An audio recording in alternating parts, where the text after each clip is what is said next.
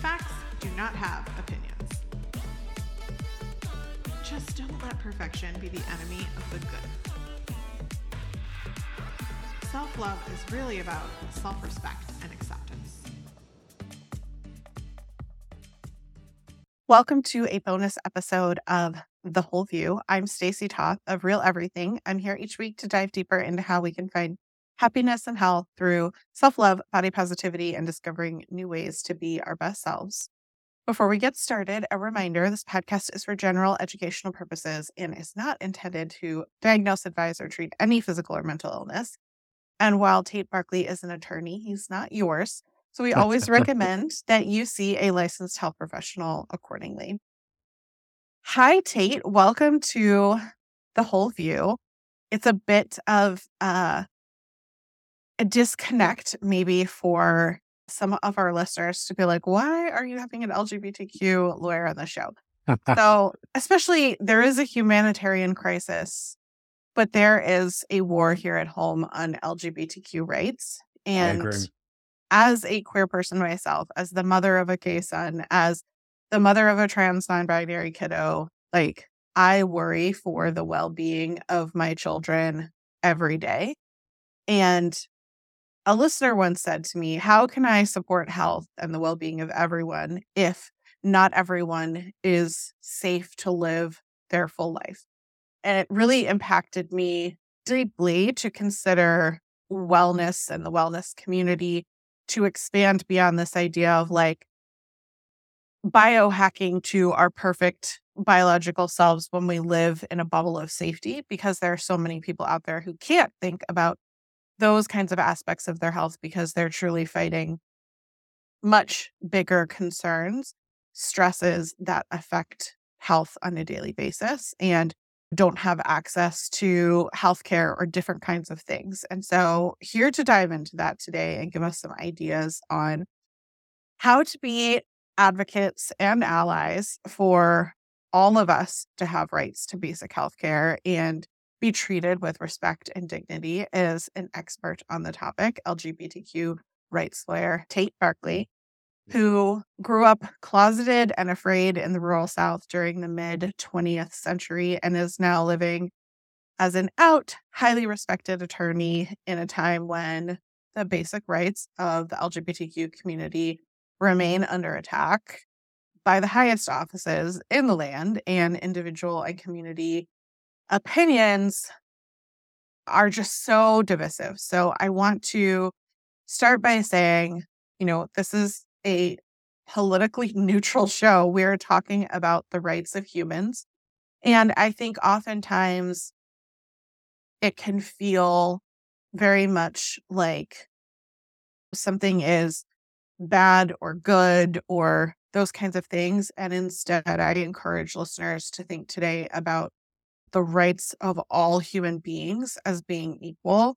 And just like I want the best for my son, I hope that other listeners would want the best for all people everywhere. And hopefully the show is coming out as a reminder for you to go vote. So where I live, November 7th is our voting day. And sometimes when it's not a big election, it can feel like it's not that important. But Tate, I don't know if you follow Sharon from Sharon Says So, but she's great and does a lot of advocacy and education. And one of the things that she talks about a lot is how important local elections are, because that is really what affects a lot of what we experience in our day-to-day in our communities and impacts rolling up to higher offices as well. And so I'm going to remind people that today is the day to get out and vote, to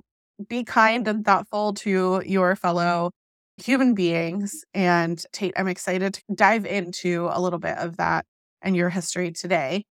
Can you tell listeners anything I missed or forgot about your story? And No, I don't think so. And listen, Stacy, thank you for having me on the show, and thank you for having this kind of platform for people to feel whole and healthy, because you really hit it on the head, the nail on the head whenever you say that wholeness and health is about the whole human being. It's just not about aspects. It's just not what we eat, but it's how we're able to live and to express ourselves. And I think that when we start the conversation, we don't, when it comes to certain things, like you, I don't want a partisan or polemical conversation. I think we have a conversation. It's about human rights, about the rights of all folk to be able to express themselves, to be able to live who they live the way they choose, and to be the person that they know that they are on the inside and be able to be that person on the outside. And that's a great concern as we talk about the future, is how those basic rights, those rights to be who you are, under attack, aggressively under attack in a lot of places. And I feel it. I live in Texas. And as I don't think I'm sharing anything new when we say this is a very conservative state. And so, and we're seeing, and we're seeing that kind of a reactionary movement to basic human rights happening here and in a lot of different places. If I can, I want to follow up on something that you just shared about local elections, because I think that's important. And it's important from this way. I understand, and there's no doubt that the president and Congress are very important. And that's certainly no doubt that the Supreme Court in our country is very important. But really, how we're treated on a day to day basis comes from the city and county level in a lot of ways. If you take, for example, have a local police department that's not open to all people and all lifestyles, the treatment that you received when you're pulled over for speeding, or there's an insurance check, or you're suspected of having committed a crime, the treatment can be very different if you live in a place that says that certain people, for example, let's say gay people or trans people, are not to be respected. They're not worthy of the same treatment or the same liberty or the same respect as others. So that local level is really granular.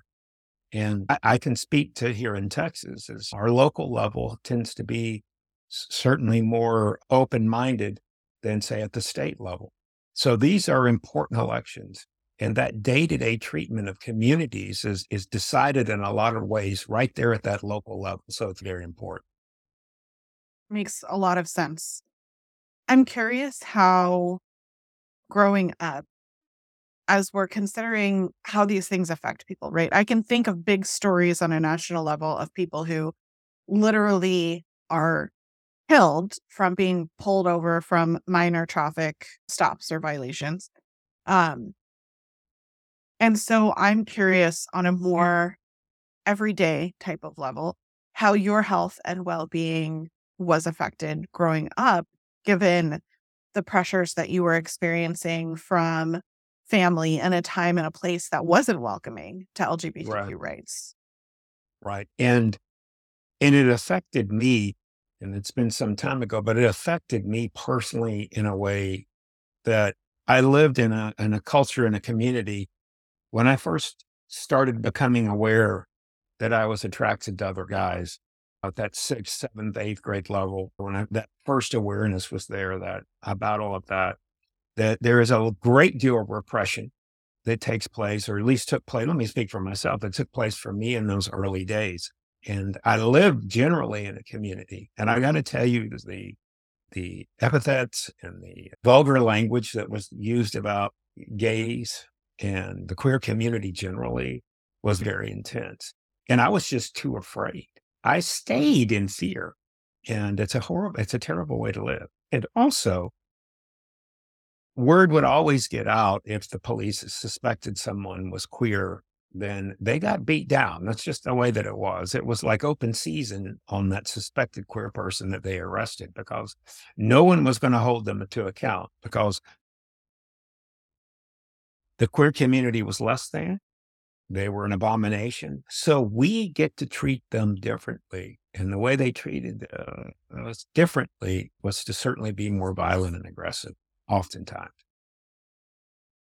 Did you find that the repression affected other areas of your health? We've been doing a lot of sharing in the podcast about like how repressed trauma can cause many sort of like health ailments that come out either at that time or later in life. And I'm curious if repressing who your identity really is brought that to you.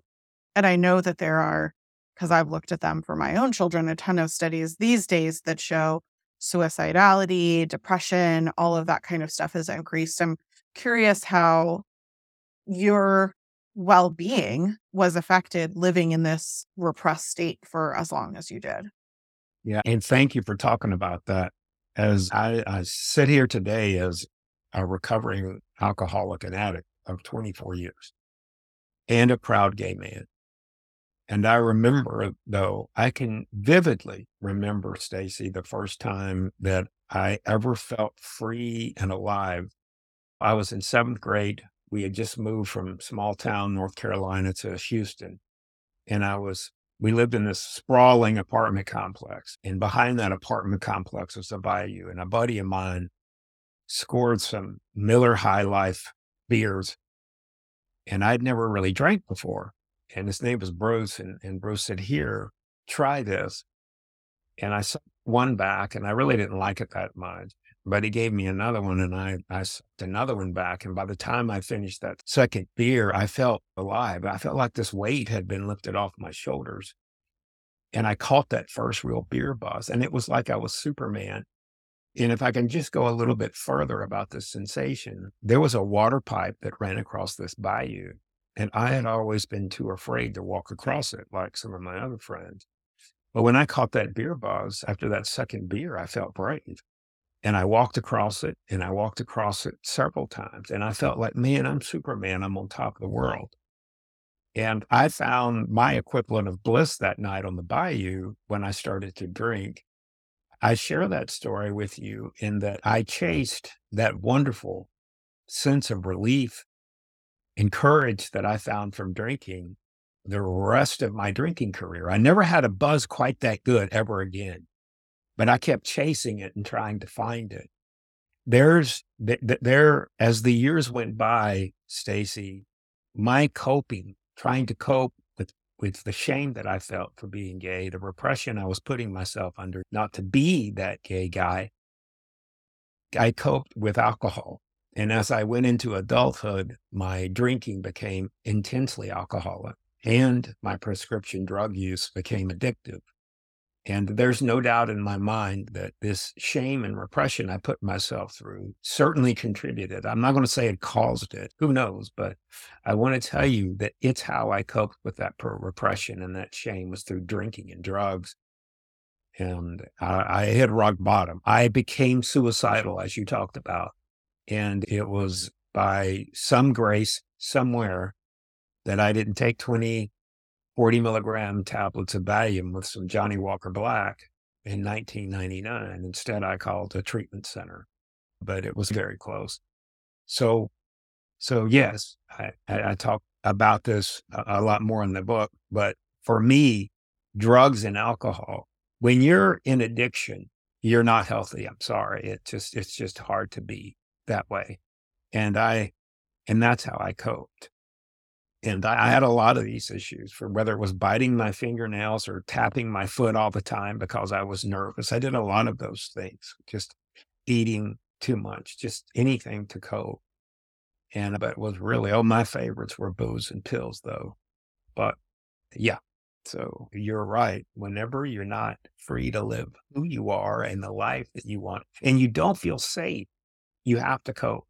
And for me, I cope in a very self-destructive way for a long time.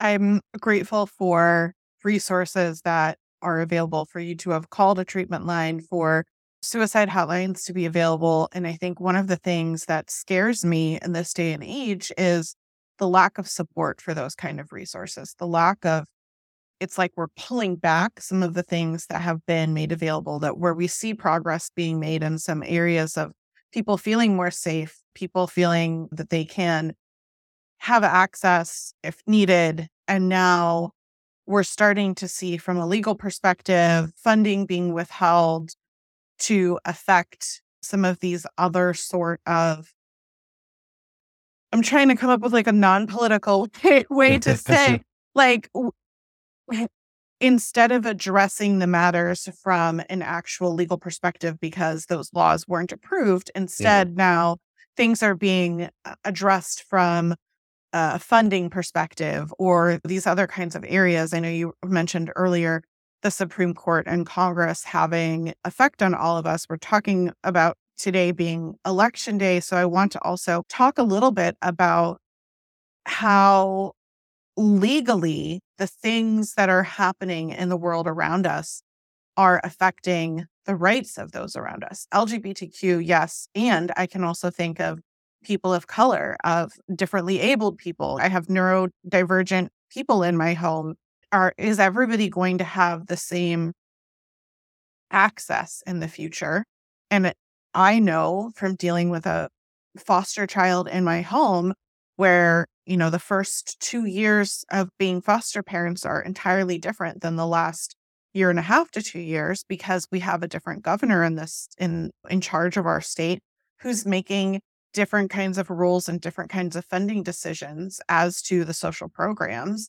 And it's seeing how that plays out into everyday life and the impacts that it has on our ability to access good medical care or different kinds of things. It's just I see it on a very micro level, and so I know it must be happening on a larger scale legally, if you can maybe speak to some of that. Yeah, a couple of things really came up there, and I think that it's important, and I appreciate the opening the door of to being able to talk about these things in a logical way. Let's first talk about how funding is being cut in a lot of places. We're seeing, I talked about earlier, that at least speaking for myself, and I feel like when I say this, I speak for a lot of folks who are in what have traditionally been vulnerable communities. I didn't feel safe, so I repressed and I coped with drinking because I didn't feel safe. One of the things that I feel like over the last 10 to 15 years that we were improving upon was creating a space where everyone could feel safe, whether they were neurodivergent, whether they were queer, whether they were a person of color. It really didn't matter, to create a safe space and to create access to materials where you can learn that there are other people like you, where you could learn access to resources that could help you if you were struggling. What we're seeing here, and I'll say it, we're seeing it here in my state, and we're seeing it in a lot of states. First, is we're seeing that the access to these websites and to these programs are being blocked. They're being to where they can't be accessed when the children are at school. We're also seeing the banning of books taking place to where access to material where you can learn about perhaps people that are like you if you're struggling with something is being denied and those books are being taken out. So the ability to seek out that information and the ability to seek out that help often. And with this comes a number of 1-800 lines and a number of websites that are just not being funded at all to help a lot of these kids. So there's my worry that those safe places are being curtailed based upon what appears to me to be a political agenda. Now let's go to the funding issue that you talked about as well. And this can be the funding issue can be really just as insidious as if it's applied to repressing people. And let me take, for example, I'll just take for an example what's happened in my state, where there is no more funding for diversity, equity, and in DEI, as it's referred to, diversity, equity, and inclusion funding in any of our major public universities. That's not to be had. We're not going to have DEI, diversity, equity, and inclusion. Well, the practical effect of that is that those safe places that people could go, they don't exist anymore because there's no funding for them. The staffers and oftentimes trained therapists that would be a part of those programs are not available to the students. And that includes college students and high school students both. So that funding shrinking for those resources has an impact too. And my great fear is I maybe I've got PTSD, Stacy, but my great fear is that we become a place that was like when I grew up so many years ago, to where we had to hide, we had to repress, we had to live in fear, and there was no one to talk to. One of the things there were no openly gay men where I started my life for a long time. And they were just, they were there, they were just too afraid. And to come out, too afraid to let it be known. And I just really hope that we don't go back to a world where we make people feel so unsafe just because they may be a little bit different or perceive themselves as a little bit different. And one more thing I think that is, we talked about particularly neurodivergent, the population out there. Like, I know, like here in Texas, it's the little things mean a lot, like with kids who perhaps are on the spectrum. I think it's been proven that certain like ABA therapy is proven to be a very effective means of assisting those folks. But yet Texas Medicaid doesn't pay for ABA therapy. It's some little small policy. It seems like a very small policy decision, but it impacts so many people and their families when you don't have access to proven, recommended treatment, especially for your kids. It breaks the heart. And we're seeing more and more of that curtailing of money for those folks who need the most help, it seems like. So anyway, I go on forever, so let me stop No, I totally agree with what you're saying. So you could go on forever. it. I think of the example that we're dealing with right now, right? Like, so just to give listeners, I think stories of individuals can sometimes be helpful to understand how these things are impacted. So in our scenario, we are adopting. So we've already declared, we've already done, 90% of the paperwork towards adopting a child who is now 17. They came into our home when they were 14. And we want to get them medical help for some of their diagnoses, one of which very common with trans LGBTQ folk is dysphoria, and this feeling of being very uncomfortable in their body. And that often leads to, for a lot of people in that scenario, suicidal thoughts and different kinds of things because they feel so uncomfortable in their body that it feels like the only relief might be to end it all, right? And so it's very important as parents of this child to support their getting their needs met in this area, to both have therapeutic services as well as medication to help them feel more comfortable and safe in their own body. The problem is that I'm not the legal guardian. I can't make the decisions. I have to advocate on behalf of this child for their needs as a foster mom until we are fully adopted to their legal guardian. Their legal guardian is 100% in agreement that they need services specific to a medical professional with understanding of their medical diagnosis, someone who is specific to LGBTQ rights. So we go through all of this research to find a medical practice that specializes in some of their diagnoses and in understanding their needs. Great. That practitioner does not accept Medicare.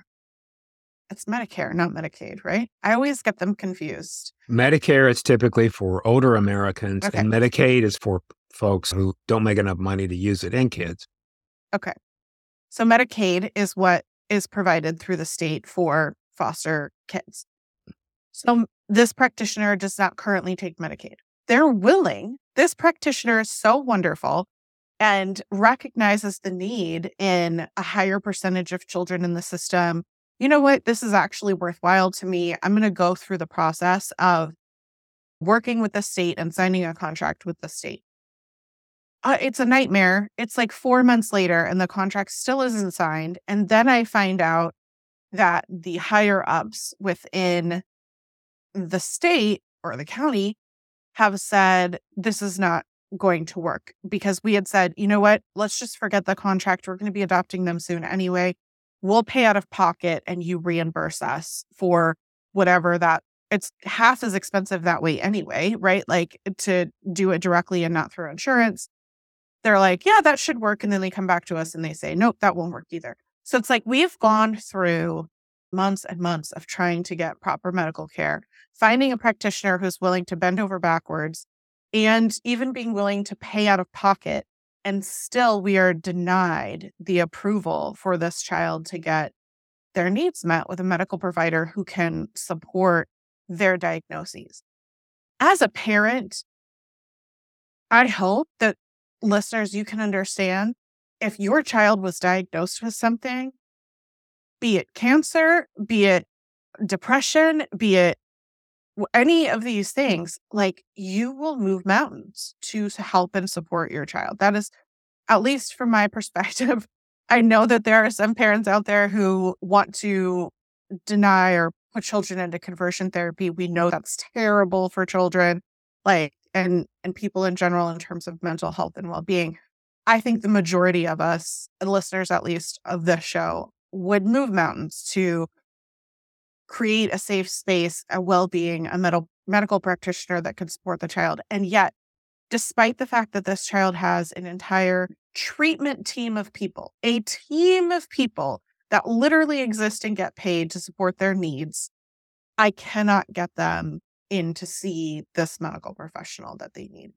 And that, I hope, is an example of something that people can understand how the restrictions on the funding are having a very severe impact on individual lives, because the reason that the restrictions are so strict in terms of this contract being signed with the provider and all the very finite terms and rates and things that need to be approved by them, or for us paying out of pocket and being reimbursed, like because that's all money dependent, it can be controlled in that area. Mhm. And it's negatively impacting real life children who for years now, this child has struggled in trying to find a medical provider who can support their need in this area. And it boggles my mind to think that I am an educated woman. I have access to a lot of things. I am a strong personality who can advocate. That is my love language. I will advocate for people till I run out of breath. And yet I cannot make this happen. I cannot imagine how difficult it is for a child who doesn't have that kind of support, or who all of those kinds of things, that needs access to the hotlines and needs access to people who will advocate for them, that they can call and ask for help. And it just blows my mind that this is where we are, despite the research, the medical recommendations, like everything from every prominent organization out there says this is what is needed for the well-being, yet we're making decisions legally in the opposite direction of that. That's right. And all right. And it's happening in a lot of different places right now. And that's really the big concern. Well, first, part of resolving that is to talk about it like you're doing today, making people aware of what's happening and making people aware that these policy decisions and these funding decisions are impacting real lives, including very vulnerable people who are worthy in every way of all of our help, as not only individually, but as a society. So that doing what you're doing, letting people know that this is happening is so very important. Because I hope that once people know what's going on out there, that it will start changing the minds and they'll start sharing that. Speaking of local elections and elections again, and they'll start expressing themselves in a way to where we can have greater access and more protection for those who are most vulnerable among us. Agreed.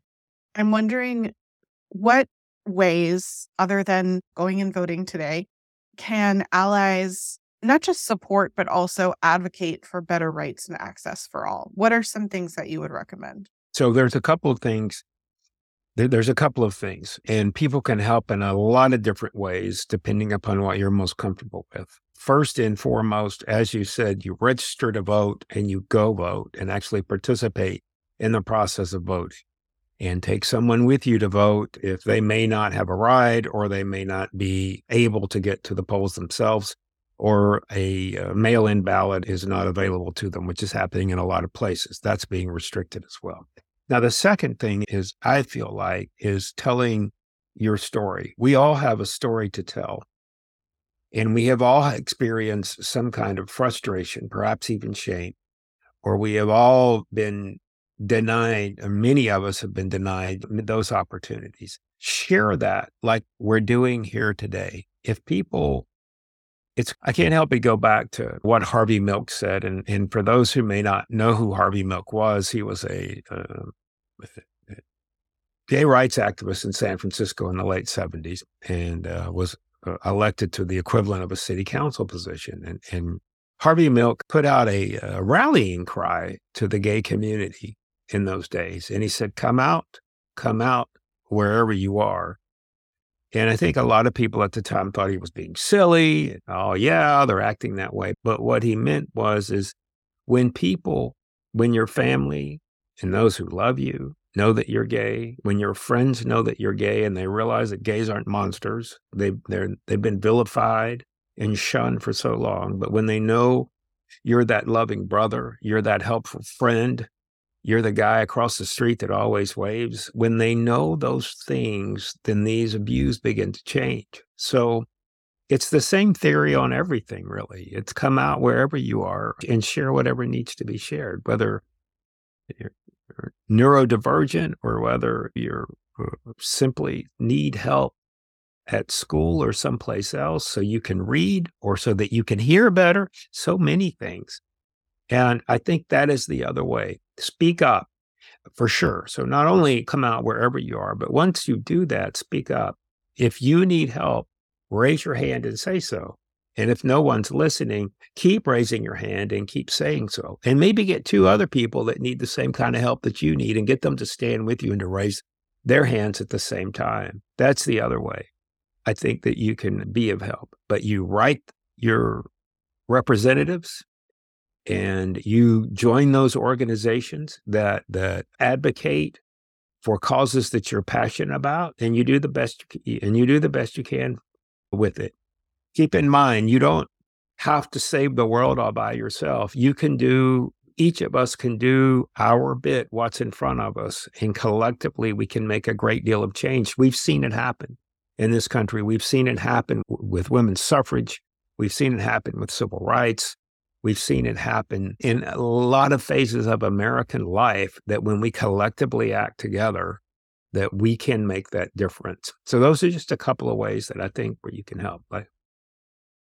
I love that. And the one additional thing that I would add to that is also come out in terms of religious freedom and support, because Indeed. all the things that we're talking about right now, the thing that is also happening worldwide and in America is Islamophobia and anti-Semitism. And I just want to give a hug and a heart to every listener who doesn't fall within the norm, because there's 5% of people probably in the country who fit whatever this perfect ideal of what everyone should be.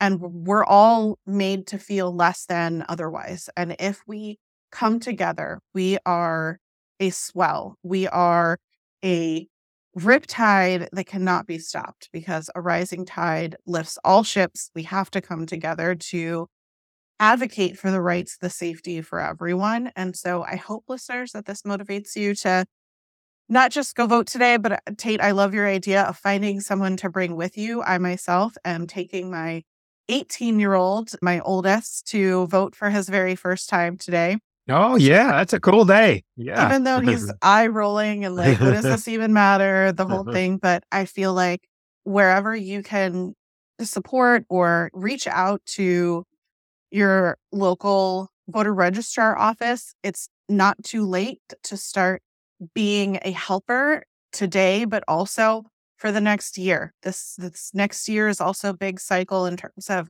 If you have time to donate, to send postcards to people, to offer rides, to do all of these kinds of things, that is how we can become that rising tide together. So, Tate, thank you so much for joining and sharing your knowledge today. Listeners, if you want to learn more about Tate and his story, his new book, Sunday Dinners, Moonshine and Men, is available. We'll put a link in the show notes for you there. And you can also connect with him on LinkedIn. We'll put a link in the show notes. I think if you're trying to find legal counsel in Texas, that sounds like a great fit, the appropriate place. But you can also find him on Instagram and Facebook, and all of those are accessed through his website, tatebarkley.com. Thank you so much for joining. Was there anything else that you wanted to add before we part with listeners? And I just want to say that if anyone has any thoughts or questions, that you can email me on tatebarkley.com. It's tate@tatebarkley.com. I answer those emails. So just shoot an email if you've got a question or a thought about anything. It's okay. Just fire away. I love that. Thank you for being available for that. And we'll put all the links and information for you at realeverything.com. Tate, thank you so much for your willingness to be here today. Listeners, if you enjoyed the show, please share it. That's the absolute best way that you can make a difference in the world, but also help others find our podcasts. And don't forget to follow or subscribe in whatever podcast app you're using. As always, we appreciate your willingness to be open to grow through your own personal change, because no one is perfect. But in listening, learning, and unlearning, we can choose to become better versions of ourselves for ourselves. Thanks, and we'll be back again shortly.